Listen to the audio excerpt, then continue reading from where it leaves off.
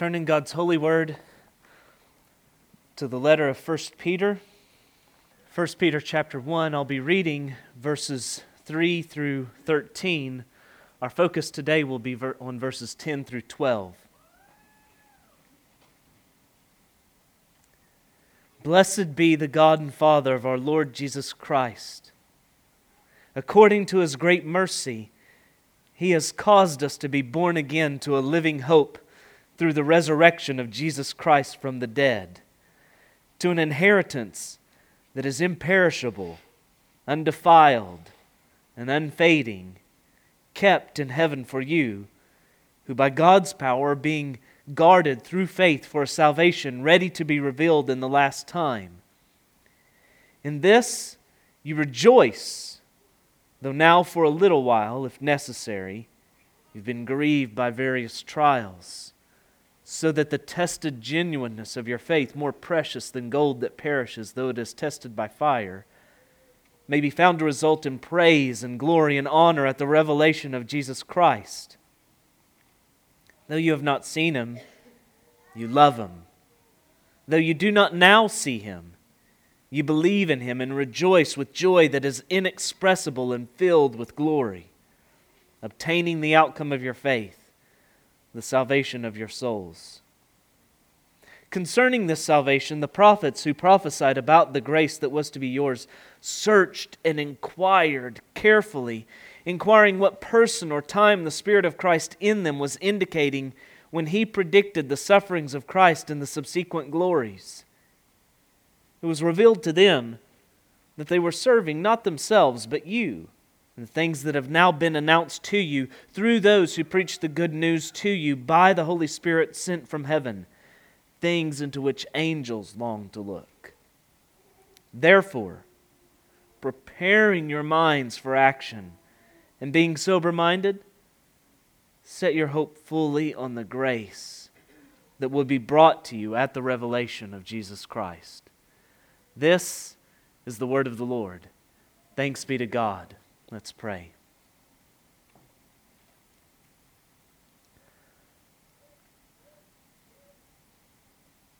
Father, forgive us that our hearts are too often set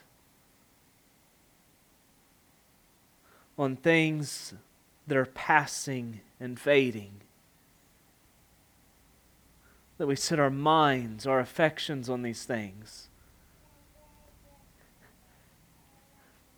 And Father, graciously rebuke us now and call our attention by your Spirit to your word, where you speak of all that is ours in Christ. And may we set our hope on those things. And may that cause us to live as pilgrims and exiles in this world, distinct and holy for your name, for the name of Christ. In that name we pray. Amen.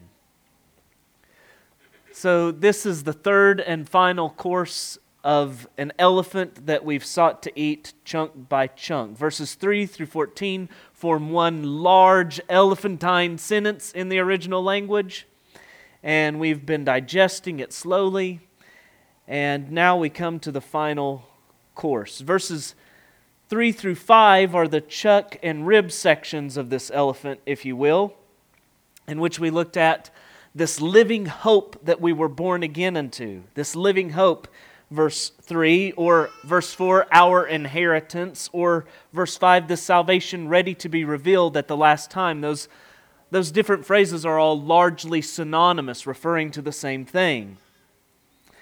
And then we came to the loin section, verses 6 through 9, where Peter says that we rejoice in this living hope despite various trials, knowing that those trials are not only incapable of scathing our hope, but contrary, they actually work to increase our wealth and abundance that we have in Christ. And now we come to this final portion, the round portion of the elephant, in which Peter speaks of the revelation of this salvation. Verse 10, concerning this salvation, the prophets. Which prophets? The prophets who prophesied. So naturally we understand that these are the prophets of the Old Testament. Now remember that this letter is glutted with Old Testament language. Peter lavishly heaps on Old Testament language of the covenant on these New Testament believers. Peter, a Jew, lavishly heaps this covenant language on believing Gentiles. He refers to them as elect exiles of the dispersion. He speaks of theirs being the inheritance. The Old Testament prophets, we read, spoke about the grace that was to be yours. This grace is the salvation. Concerning this salvation, the prophets who prophesied about the grace. So salvation here is our full, our complete, our ultimate, our final, our future salvation. And now it's referred to as the grace. This salvation is the same as is being spoken of in verse 9, obtaining the outcome, the end, the goal of your faith, the salvation of your souls, the salvation of your persons. It's the same salvation mentioned in verse 5 as the salvation that's ready to be revealed at the last time. So this salvation that we're speaking of here is our living hope. This salvation is that inheritance that's being kept for us and we for it. This salvation is that salvation ready to be revealed at the last time. This becomes all the more clear when you look ahead to verse 13. Preparing your minds for action and being sober-minded, set your hope fully on the grace that will be brought to you at the revelation of Jesus Christ.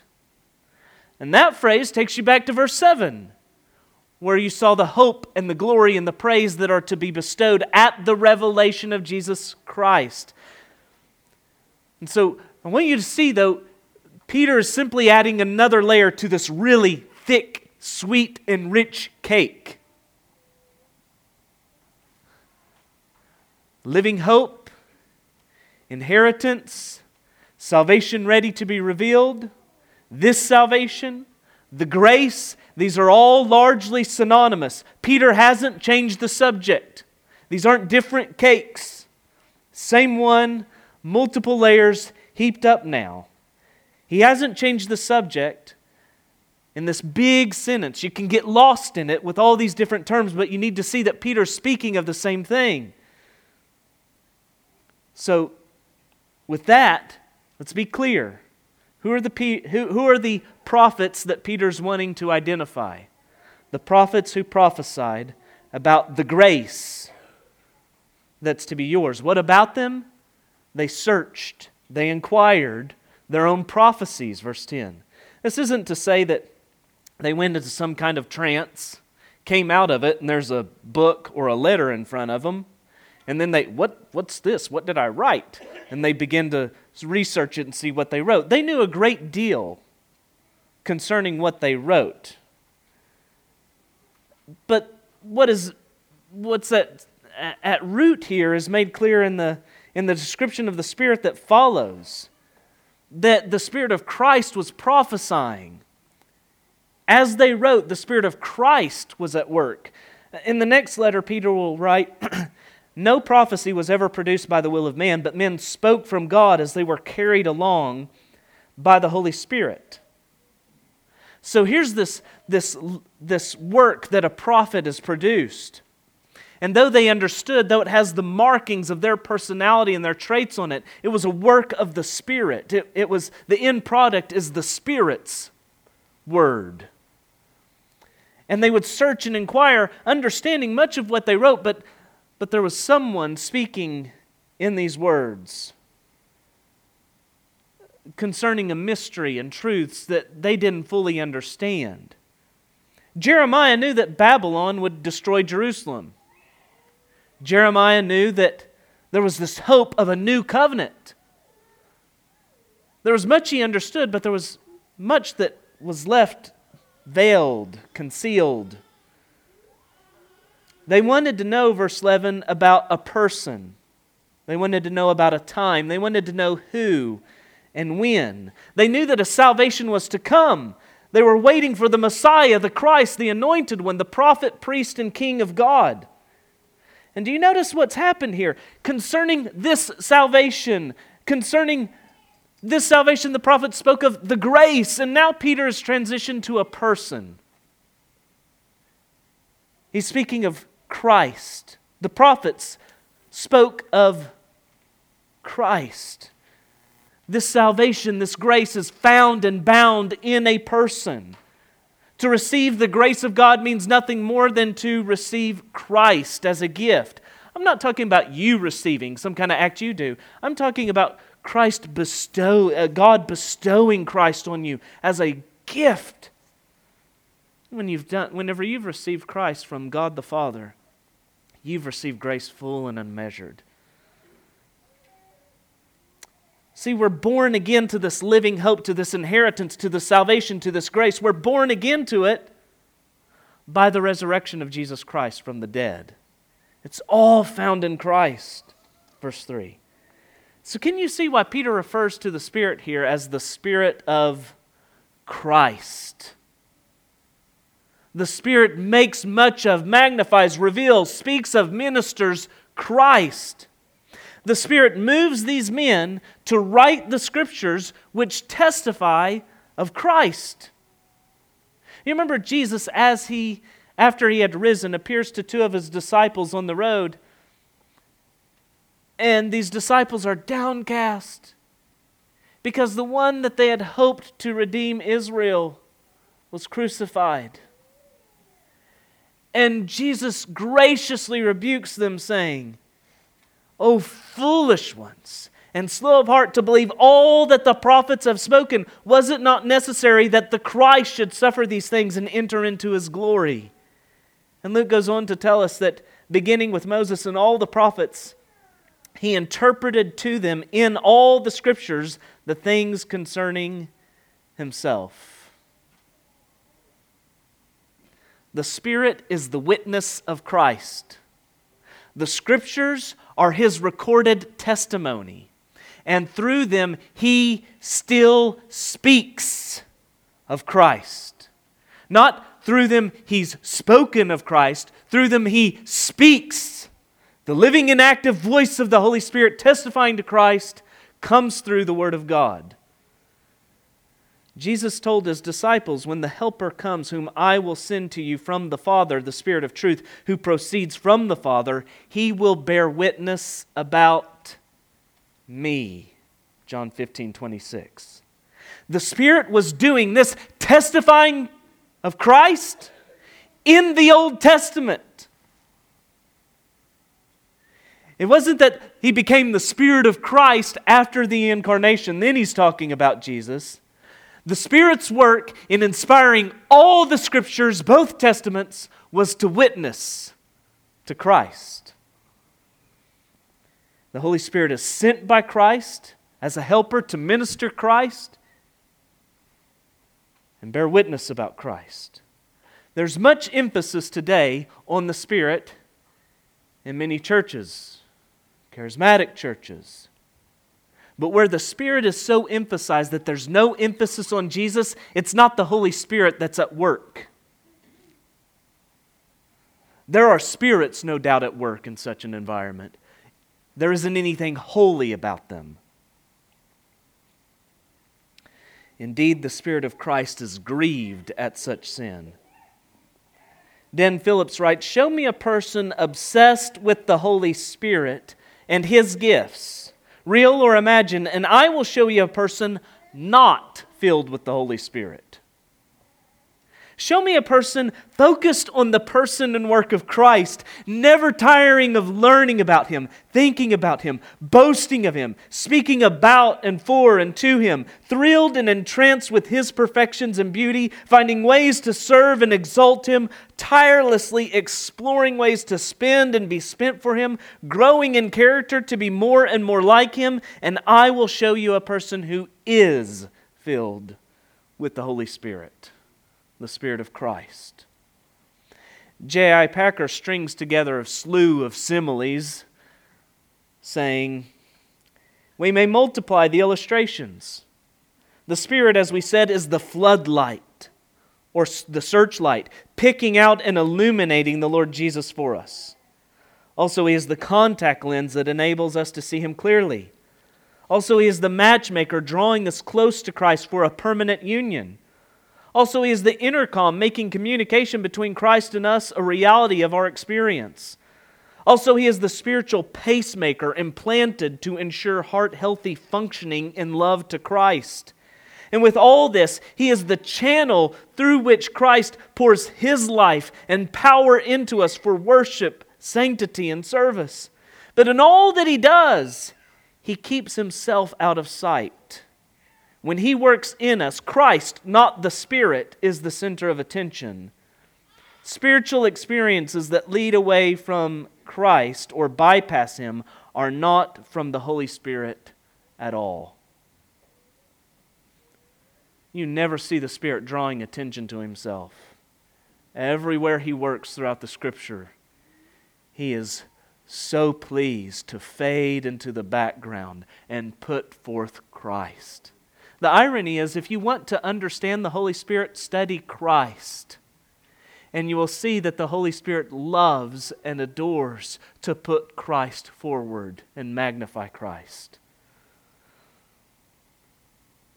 The prophets searched and inquired their own Spirit-expired prophecies concerning the person and the time of Christ. The Christ who that Spirit predicted would suffer and then be glorified. The Spirit spoke of the sufferings of Christ in passages like Isaiah 53. Surely He has borne our griefs and carried our sorrows, yet we esteemed Him stricken, smitten by God, and afflicted. But He was pierced for our transgressions. He was crushed for our iniquities. Upon Him was the chastisement that brought us peace, and with His wounds we are healed.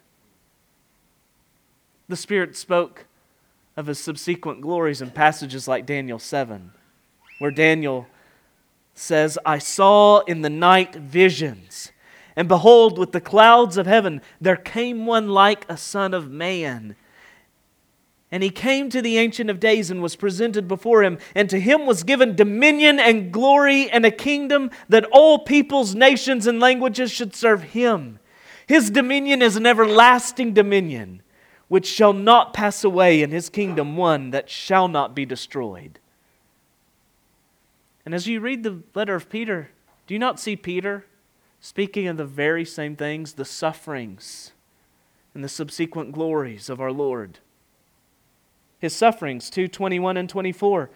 For to this you have been called, because Christ also suffered for you, leaving you an example so that you might follow in His steps. He committed no sin, neither was deceit found in His mouth. When He was reviled, He did not revile in return. When He suffered, He did not threaten, but He continued entrusting Himself to Him who judges justly. He Himself bore our sins in His own body on the tree, that we might die to sin and live to righteousness. By His wounds you have been healed. Or He speaks of His subsequent glories. Passages like 3:22. Jesus has gone into heaven and is at the right hand of God with angels, authorities, and powers having been subjected to Him. So the prophets searched and inquired. Much remained hidden concerning who and when. Verse 12.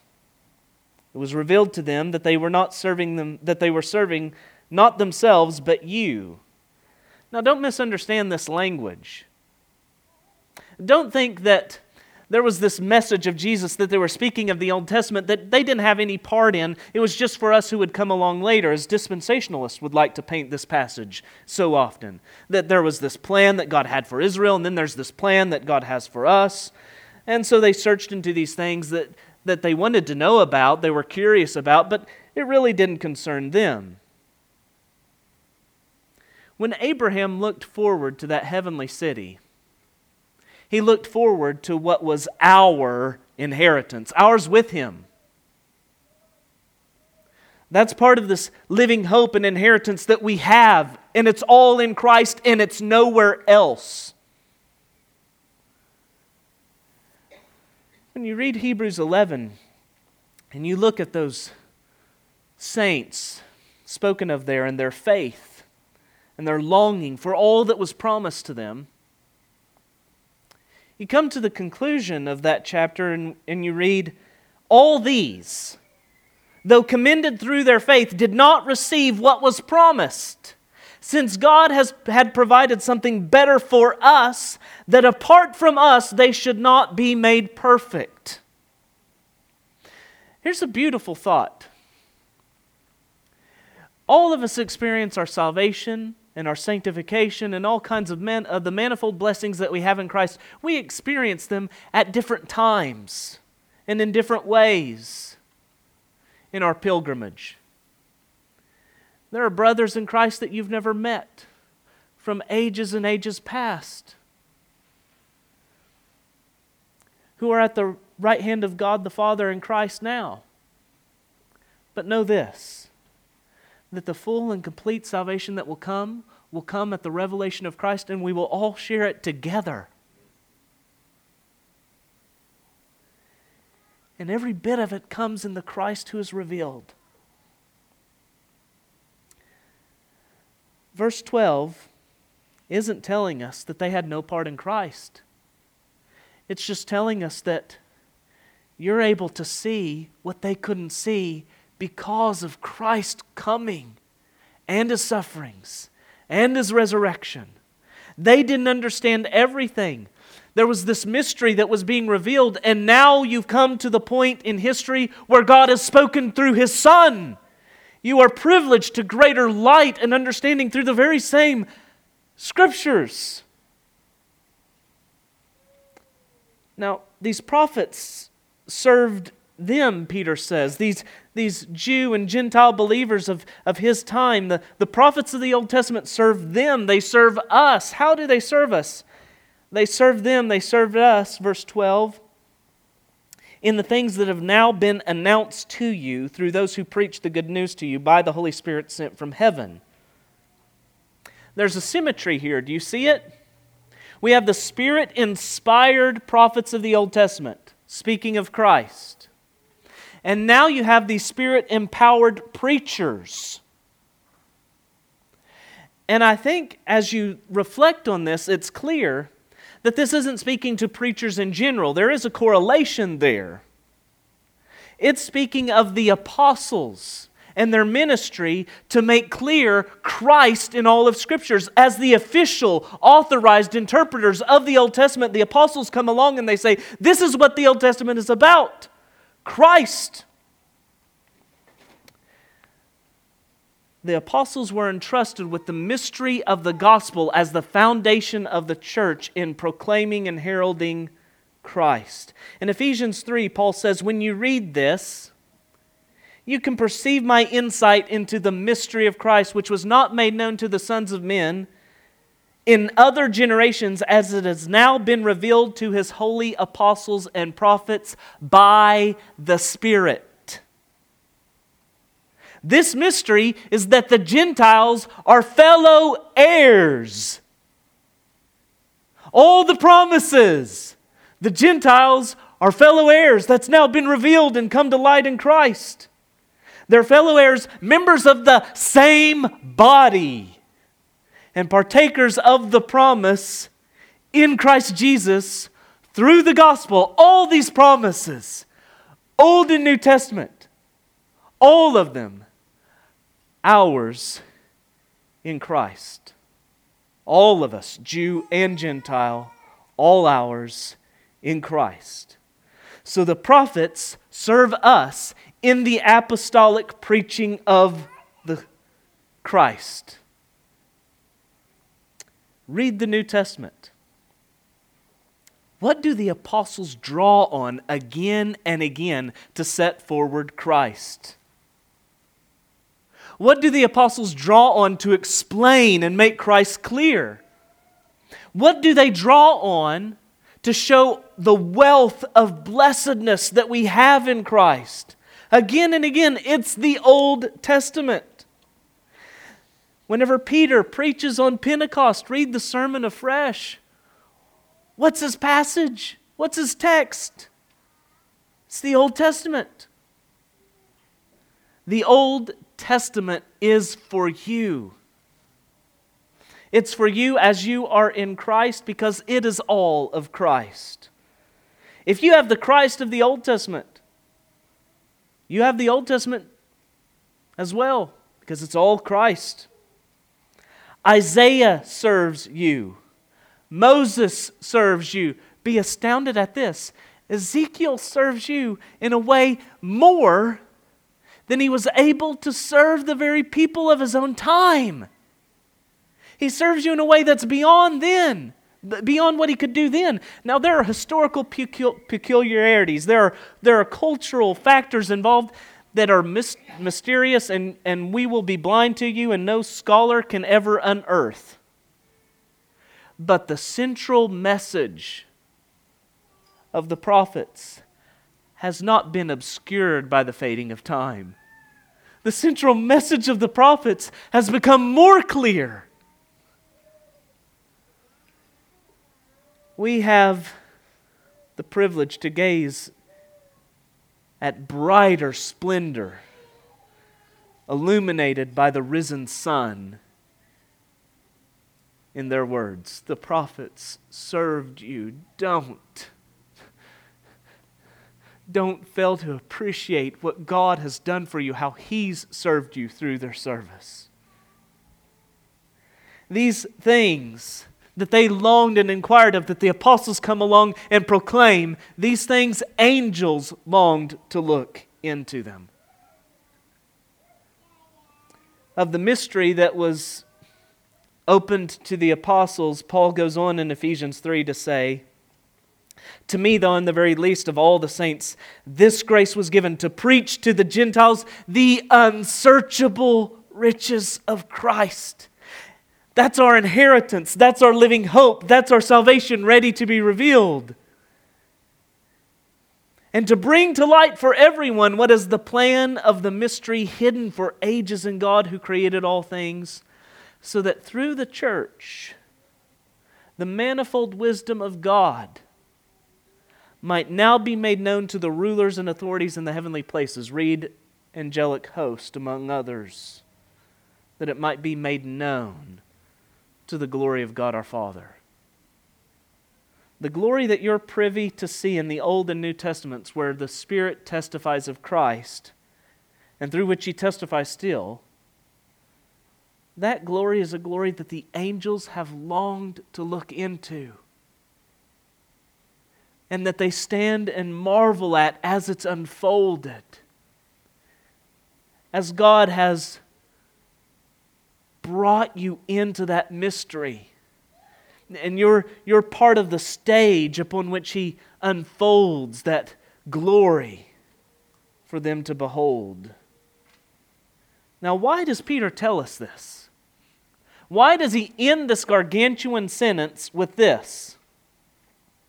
He praises God who's caused him to be born again to this living hope, to this inheritance, to this salvation ready to be revealed, to this grace. And he rejoices. He calls for them to rejoice. He just says that they do it. They rejoice even though they're grieved by various trials, because those trials do absolutely nothing to that inheritance. But contrary, by the providence and preserving power of God as He works in His people, those trials actually work to increase their wealth in Christ. But then he ends it all by saying that salvation was revealed by the prophets for us through the apostolic preaching of Christ. Why end in that way? First, I think you get a hint if you'll reflect on that phrase, the sufferings of Christ and the subsequent glories. I think the word that should stand out is subsequent glories. He wants to emphasize that the Spirit spoke in the prophets of Christ's sufferings. And yes, there's something in the Scriptures that speak of the glory that the Son had with the Father for all eternity. But he wants to stress, I'm not talking about those glories. I'm talking about the glories that came after and subsequent to and as a result of His sufferings. That's the very order of the Christian life. Think of that little part of that sentence, speaking of Christ, and how it relates to the whole of this letter, because that's the very pattern of the Christian life that Peter puts forward in this book. Suffering, and then glories subsequently. And now here he's speaking of Christ and His sufferings and glory, and throughout this book, Peter will again and again put forward Christ as an example for us of the pilgrim journeying home. Suffering here and now, and glories to await. So 2:21. To this you have been called, because Christ also suffered for you, leaving you an example so that you might follow in His steps. 3:17 and 18. It is better to suffer for doing good, if that should be God's will, than for doing evil. For Christ also suffered once for sins, the righteous for the unrighteous, that He might bring us to God, being put to death in the flesh, but made alive in the Spirit. 4:1. Since therefore Christ suffered in the flesh, arm yourselves with the same way of thinking, for whoever has suffered in the flesh has ceased from sin. 4:12 and 13. Beloved, do not be surprised at the fiery trial when it comes upon you to test you, as though something strange were happening to you, but rejoice insofar as you share in Christ's sufferings, that you may also rejoice and be glad when His glory is revealed. The cross did many things, and we must never so emphasize one aspect of the cross that we neglect others. We rightly hold that the central aspect of the cross was penal substitutionary atonement. That Jesus on the cross was acting as a substitute, a representative, the second Adam in our place, to pay the penalty for our sins and thus make atonement, reconciliation between man and God. That's central. But do you notice that Peter, he sets forward the atonement in those very terms, and yet he doesn't hesitate to also speak of Christ in that act as setting forth an example for us. Not in that we can ever atone for sin by our suffering. Not that we can ever suffer in such a way that it deals with sin. That is foreign to the Scripture and heresy. But that we are to, as our Lord did, suffer righteously. Suffer for righteousness' sake. Two aspects of the cross that are often neglected are Christus Victor, Christ our victor, defeating our enemies, and Christus Exemplar, Christ our example. But with Peter, I hope you see how whenever these are held rightly, you're not emphasizing just one aspect, because there are people that only want to look at the cross as an example of love and call for us to love as Christ did. There are people who only emphasize one of those other aspects. But you see how, as Peter's done with these passages, he draws out Christ being our example from the very depth of Christ dying for our sins and making atonement. The right way to speak of Christus Exemplar and Christus Victor and every other aspect of this beautiful diamond that has so many facets of the life and death and resurrection of our Lord, the way to properly look at every other aspect is to see it rooted in that central one. That whenever you emphasize Christ our example properly, it doesn't diminish His sin-bearing atonement. It magnifies it all the more. Christ's death is far more for us than an example It is not less. Peter wants to arm you for suffering here and now by speaking of our hope that awaits us. And he does so by calling your attention to the Christ who first suffered and then was glorified. It's the same way that Paul strengthened the souls of the disciples in Acts 14. He strengthened the souls of the disciples, encouraging them to continue in the faith, saying that through many tribulations we must enter the kingdom of God. And this, I hope, prepares you to see the explicit reason given in our text for why does Peter end the sentence speaking of the revelation of our salvation that came through the prophets and the apostolic preaching of Christ. Why does he end the sentence in this way? Look at verse 13. Therefore, because of this, preparing your minds for action and being sober-minded, set your hope fully on the grace that will be brought to you at the revelation of Jesus Christ. He wants you to be ready to live in this world as an exile and a pilgrim, as a stranger, as an alien, everything that means. And what you'll see in the weeks ahead is what that means is you live as one who's not tied to this fading world. You live as one alien to this age. It means a kind of ethical, moral, spiritual tone to your life that's completely different from anything else that you see around you. Being prepared means I want you to live righteously unto God. And he says he wants them to be prepared for this kind of living. And that means setting their hope on the grace that will be brought to you at the revelation of Jesus Christ. Endure your pilgrimage here by setting your hope on home ahead. How are you to set your hope on this? What does God use to strengthen your faith, your confidence, your assurance of this hope so that you can live as this kind of alien and stranger in this life? What does he use? Faith comes by hearing, and hearing by the word of Christ, Romans 10:17. Why does he end the sentence in this way? He wants you to set your hope on this. Where can you go so that you know what this hope is, so that you can set your hope in this hope? Where can you go?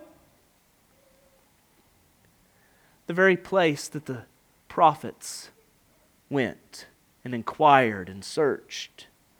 You go to the place where the angels longed to see into. You go to the Scriptures that speak of Christ and all that is ours in Him. You go to the Scriptures that speak of the Christ in whom we were born again to this hope, this inheritance, this salvation, this grace. You go to the Scriptures that speak of the Christ who the Holy Spirit puts you into union with, and in that Son you are adopted as sons, and you are thus heirs with Christ. And it's the Scriptures that speak of all of that. The prophets, you see what he's trying to do here? He's trying to whet your appetite to go to the Word and look for Christ and all that is yours in Him. That's whenever your hope is set fully on these things. He says the prophets searched and inquired.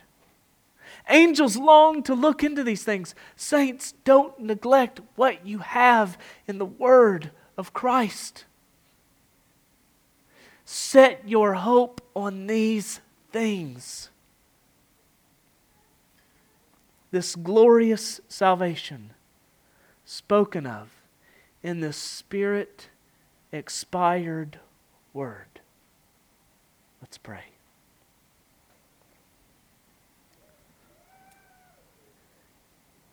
Father, May Christ be so attractive to us now. May the things of this world grow dim.